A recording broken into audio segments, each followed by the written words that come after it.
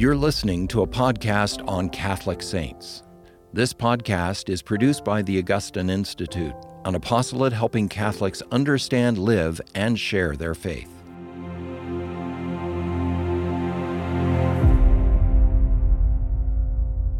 Welcome to Catholic Saints. My name is Mary McGeehan. I work here at the Augustine Institute, and today I am joined with Dr. James Prothro, Professor of Theology and Sacred Scripture. Is that correct? That is very correct. Thanks so much, Mary, for having me on. Thank you for joining us. So this series is to talk about the lives of the saints, what we can learn about our friends in heaven to be sources of inspiration for us today on our own journey. So today we're going to talk about St. Augustine of Canterbury. I personally know little about the saint.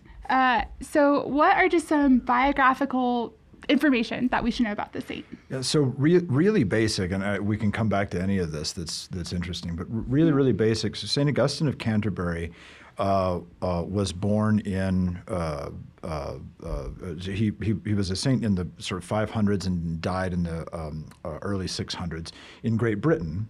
And he was bishop at Canterbury, which is in Kent, which is in England. You can go over there today, of course.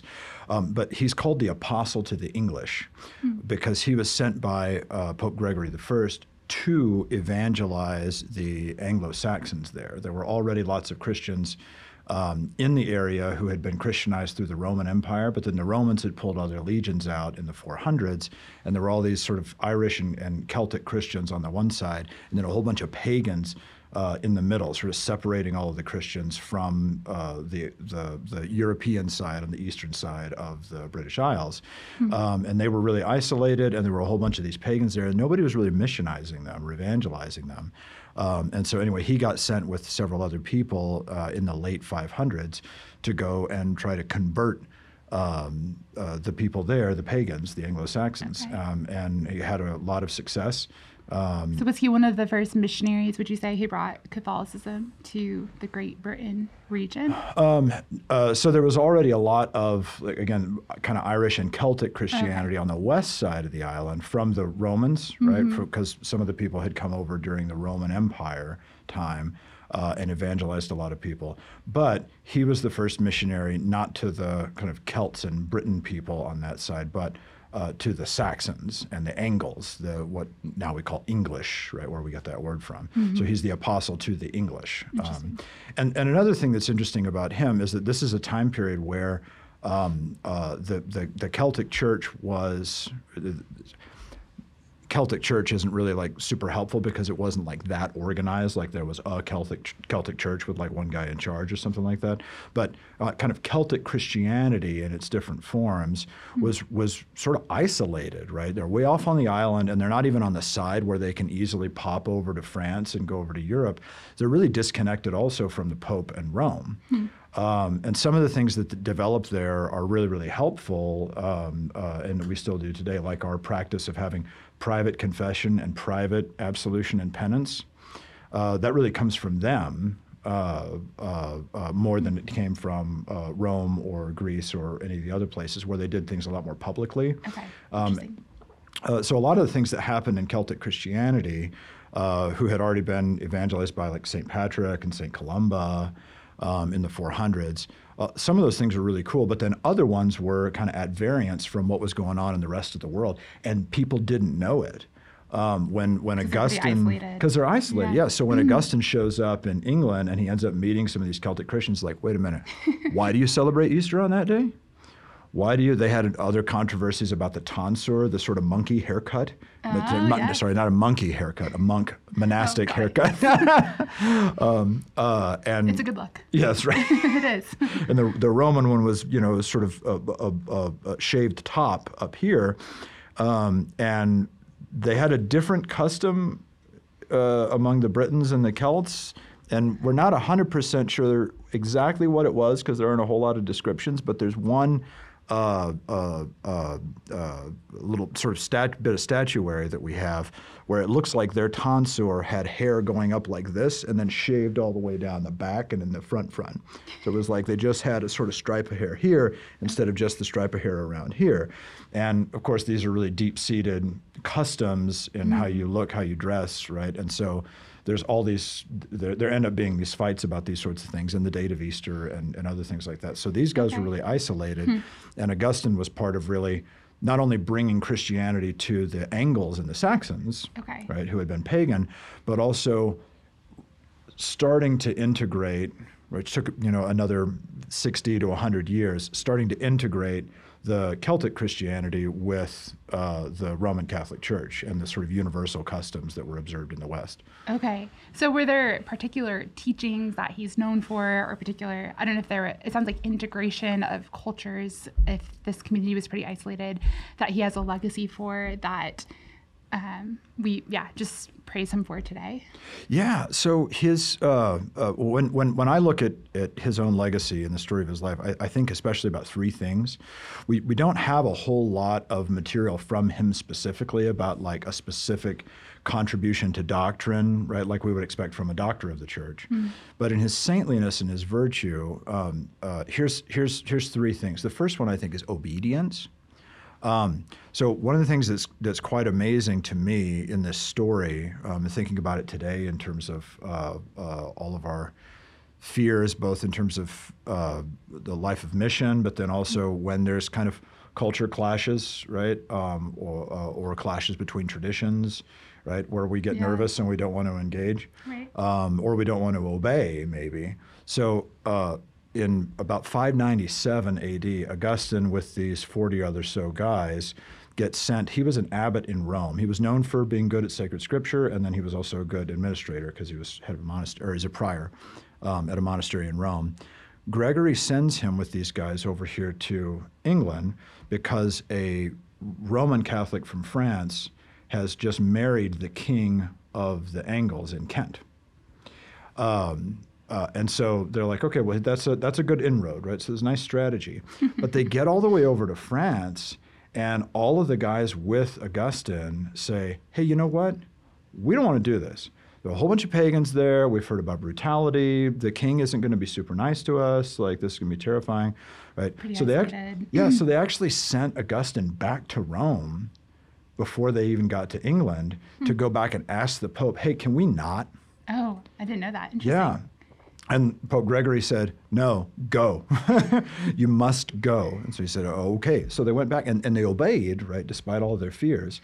And here's what ends up happening, right? They get there, and the king doesn't convert immediately. He does convert pretty soon. But what he does is he says, you guys are allowed to preach your message. I'm not going to force my people to convert, but they can if they want to, and there will be no political repercussions on them, right, if they turn from paganism to your religion. Wow.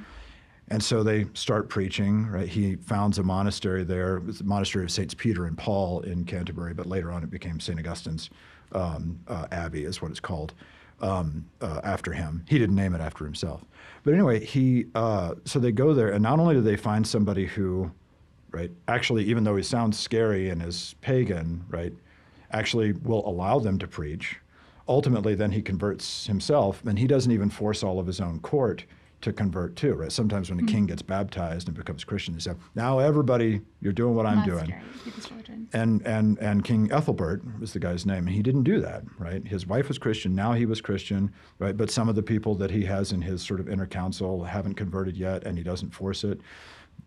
There was a lot of patience there, and all of it, and all of the fruit of like tens of thousands of people, right? And ultimately, right, the rest of England ends up converting by this missionary impulse that Augustine has and that he's sent with from the Pope because he obeyed. Yeah, wow. Right? So obedience is big, and then also striving for unity, right? That there's this kind of patience, and yet it's also matched with this missionary zeal, which I think is really cool. Because, go ahead. Do we know, was his style, was he preaching on street corners? Was he preaching in pulpits? Do we know what his method was? Seems to be both. Okay. And of course, he had all his posse there, right, of people who had come, and then of new people that he would consecrate to the priesthood after they'd come through. But he just sort of did everything. They converted old pagan temples to Christian worship. The king had them change different feast days, right? Old sort of pagan feasts, were sort of transformed into Christian feasts. But he, one of the cool thing about Augustine, I think, is that Christianity had been there for, like we said, 100 years or so, right? And Columba and Patrick had been there, right, in Ireland, and a lot of the Celts had converted. But they hadn't had a big missionary zeal to convert the Anglo-Saxons. So you just had all these territories where people were like, well, we're Christian, but they're pagan, and that's kind of how it is. Yeah. And when the Pope sent Augustine, he said, no, get them. Go tell them the good news, right, and bring them to the faith. And that's what Augustine did. And he just preached, and he invited, and he seems to have also been fairly patient, even though he also was insistent, right? Interesting. That's a great example of, I think, standing on the shoulders of giants, standing on the people that come before us, and then being obedient to the Holy Spirit, where the Holy Spirit is leading your particular mission. And even in those fears, still being obedient and responding, because you don't know what God's going to do. Yeah, that's right. And sometimes the Holy Spirit speaking through church officials that you're like, wait, what? Is he serious? Yeah. This seems like a waste of time. I love that they went to the Pope and you could just, are you sure about this? Yeah. Can we not? Actually? Yeah. Abort mission. Okay, and then what were the other two? Oh, sorry. So yes. So I had three. So one was obedience, and then another one was his missionary zeal, right? Missionary zeal. For evangelism. And then unity. Yeah, and then the third really is just the unity. So he himself wasn't incredibly successful at uniting the Roman Catholic Church connected to the Pope and the customs of the rest of the Western world with the Celts. The Celts were nervous about this. There's politics too, right? But his influence there and his presence there, and then the legacy that built up in Bede's ecclesiastical history of the English people. He tells us some of the stories about St. Augustine of Canterbury, but then he also tells about how a lot of these things got settled. And one of the things that's fun to read is at the Synod of Whitby, later in the 600s, when there was finally a decision made about when are we going to celebrate Easter, because this is a big controversy. They had already settled it, right? Had already been working on it over between the East and the West, over in like Rome and Greece and Syria and places like that. But the Celts had just been doing their own thing, and they had calculated based on a reading that they had of something in John's Gospel mostly, and they said St. Columba, who had come and evangelized so many of them, was had followed this custom too. And so the king had two delegates, right? One from Rome, one from the English Roman Church, right, that Augustine had started, and then another one from the Celts. And the guys from the Celts said, well, we're following what we think is in the Apostle John, and it's what St. Columba taught us, and he was a great and holy man. And the other guys said, Columba was a great and holy man, but we follow the custom of Saints Peter and Paul, who reigned in Rome, and St. Peter is the one to whom Jesus said, I give you the keys to the kingdom of heaven, you're the rock on which I'll build my church. And in Bede's account, at least, the king who's trying to help make the decision for his region says to the Celtic guy, did Jesus say that to Peter? And the Celtic guy goes, well, yeah. And he goes, well, let's follow Peter's custom then. But the guy from Rome didn't say, y'all are wrong, the heck with Columba, right? Forget this other saints, forget all these other people, we're coming in and we're taking over. He doesn't do that. He says Columba was a holy man, but, right? Deep posture of humility. Exactly. This custom comes from where Peter is, and we want to be there, right? And Columba is still a wonderful person and a saint and a great teacher who evangelized you all. But this is something that we need to correct for the sake of unity and accuracy, and that's what they ended up doing, right? And this is how that custom kind of started to get settled. Okay, interesting. Which is a nice model, not of Augustine himself, but of what he started by just bringing these two into conversation with each other and being a witness for the goodness of universal unity. Because it's so easy to get used to the way that we do things in my house or in my parish or in my state or the U.S. or whatever, and then to go see somebody else and go, what are you doing? You're nuts, right? Yes. Why do you have that problem? That's a dumb problem to have, right? Without understanding, and also without the actual purpose of unity and faithfulness in the middle, right? Yes. So I That's love a beautiful example. I think that's a fun example. Yes. Was there anything else from the Celtic church, the history and that integration that we still have today from that missionary unity of bringing them closer into the practices of the Roman? The most important and most universal one really is confession, because you had periods in the early church, kind of in Rome and Jerusalem and Alexandria and elsewhere, where people might do a private confession to a priest. So oftentimes it was public, but they might do a private confession to a priest, but then their penance was public, right? And if you were doing penance, you had to sit in the back, or you had to wear sackcloth, or you had to always be lying on your stomach, and you weren't allowed to sing at the singing parts of the Mass, right? You had to keep your mouth shut. And these were all signs of your penance and penitence, right? But the Celtic practice was had a lot more to do with dealing with the sin and then the healing of the person through penance. Not that other people didn't emphasize that, but that brought them to sort of emphasize the beauty of a seal and secrecy over confession, so that people could get everything out and then receive private counsel, right, as to what they should do, and then a particular penance. So nobody else is looking around watching, going, "Oh, this week he's in the back. Wonder what he did." No singing. I'll go ask around. Yeah, exactly. Yeah, no singing for you, right? Interesting. And so that's one of that's probably the most enduring and to the current practice of the church today the most important, I would say. Absolutely. There were some other things as well, but that's a really big one. Okay, thank you. And out of curiosity, I was telling Dr. Perther earlier that I know St. Augustine of Canterbury mostly because I read the Canterbury Tales in high school. So is there any connection between, that great poem and St. Augustine, besides it's the same location of where he lived and grew up, and just represents that pilgrim spirit? It's the same location. They're in the Canterbury Tales. They're going on pilgrimage to a shrine of a different saint who was killed in Canterbury. Okay. But Canterbury was the capital of Kent, which is where this King Ethelbert was, to whom he had been sent to convert, and so that became a sort of massive mainstay. And it's in the history of the church, it's sad because, of course, Canterbury. We think about the Archbishop of Canterbury now, meaning the head of the non-Catholic English Church, or the Church of England. And actually the shrine and relics of St. Augustine of Canterbury were destroyed in the Reformation in the 1500s. Okay. I didn't know that.